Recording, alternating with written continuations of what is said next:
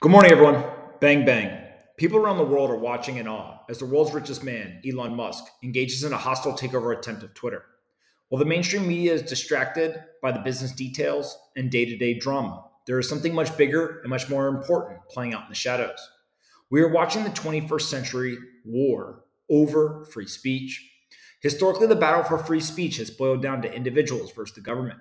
We saw John Peter Zenger tried in court for criticizing the royal governor of New York in 1735. Then we had the Federalist Papers, where Alexander Hamilton argued that the liberty of the press shall be inviolably preserved. This was followed up with the Sedition Act of 1918, which forbid any individual or organization from criticizing the U.S. government. Finally, we got the Scopes monkey trial in 1925, where Tennessee schoolteacher John Thomas Scopes was found guilty of violating a Tennessee law which prohibits teaching the theory of evolution in public schools. In each of these instances, the US government was trying to stifle the free speech of their citizens.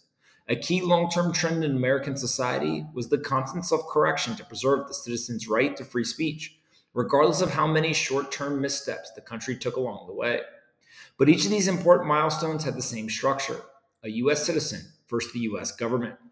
The nuances were different, including debates around evolution, religion, war, and much more. But the battle had always been between state and citizen. The dynamics of the free speech debate changed in the 21st century. The first evolution was related to the difference between a platform and a publisher. It used to be clear that a media company was a publisher, which had to adhere to certain rules, and the phone company was a platform that facilitated communication, which ensured they adhered to a different set of rules. No one expected the New York Times to allow everyone and anyone to publish within their widely distributed newspaper. But the default expectation was that the phone company would allow anyone and everyone to make a phone call, regardless of the quality or accuracy of ideas and conversation. This distinct line between publisher and platform allowed for clear rules, but the lines got blurred with the advent of social media firms. Is Twitter a publisher or a platform? Well, the answer is both. Regardless of how you believe they should fit into the current discourse, Twitter has been providing a platform for user generated content with an overlay of publisher like decisions around content moderation and amplification.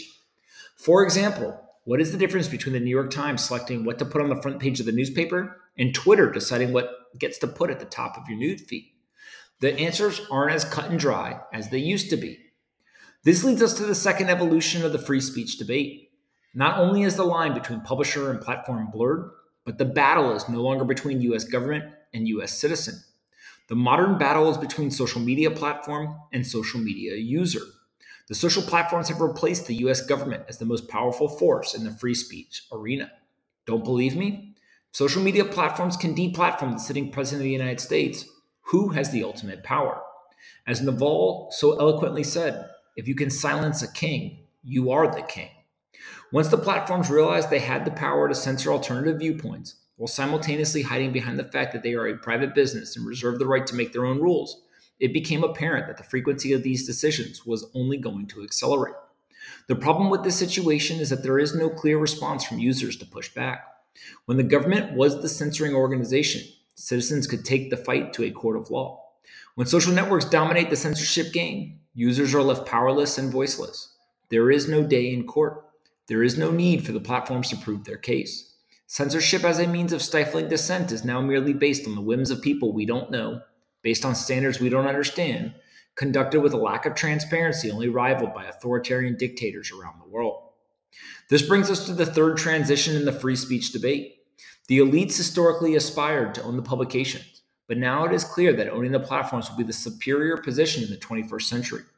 Every existing platform at scale has been controlled and operated by the founders, which is a key reason why we haven't dealt with transition periods before. Elon Musk is the world's richest man. He's taking a run at controlling the world's most powerful media entity. Think that sounds like hyperbole? More than 75% of people on Twitter that follow me, obvious sample bias issue, believe that Twitter is more powerful than the New York Times. The problem is that Musk is using 20th century tools, such as money and popularity, in his attempt to gain control. These tools will ultimately be insufficient in the 21st century because those in positions of power and influence are well versed in how to negate them. You see this with the overwhelming character assassination of Musk in the media and the invoking of the poison pill by the Twitter board of directors. If the elites can employ sophisticated capital market tools, along with chisel away at Elon Musk's reputation, they believe they will be successful in thwarting his attempt to enter the free speech war. Unfortunately, they are probably right. But just because that is what the elites aspire to accomplish, it doesn't mean that we can't think through what Elon Musk should ultimately do. He should leverage the 21st century tools to ensure that free speech is forever preserved.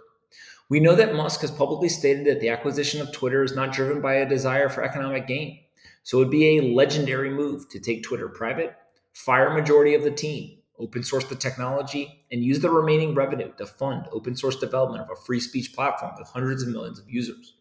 You can think of Satoshi Nakamoto, the creator of Bitcoin, as the initial 21st century technologist that understood how to employ 21st century tools to solve 21st century problems. We also know that Jack Dorsey, a co-founder and former CEO of Twitter, had a similar idea when he helped launch Blue Sky, an exploratory project on decentralized social media protocols.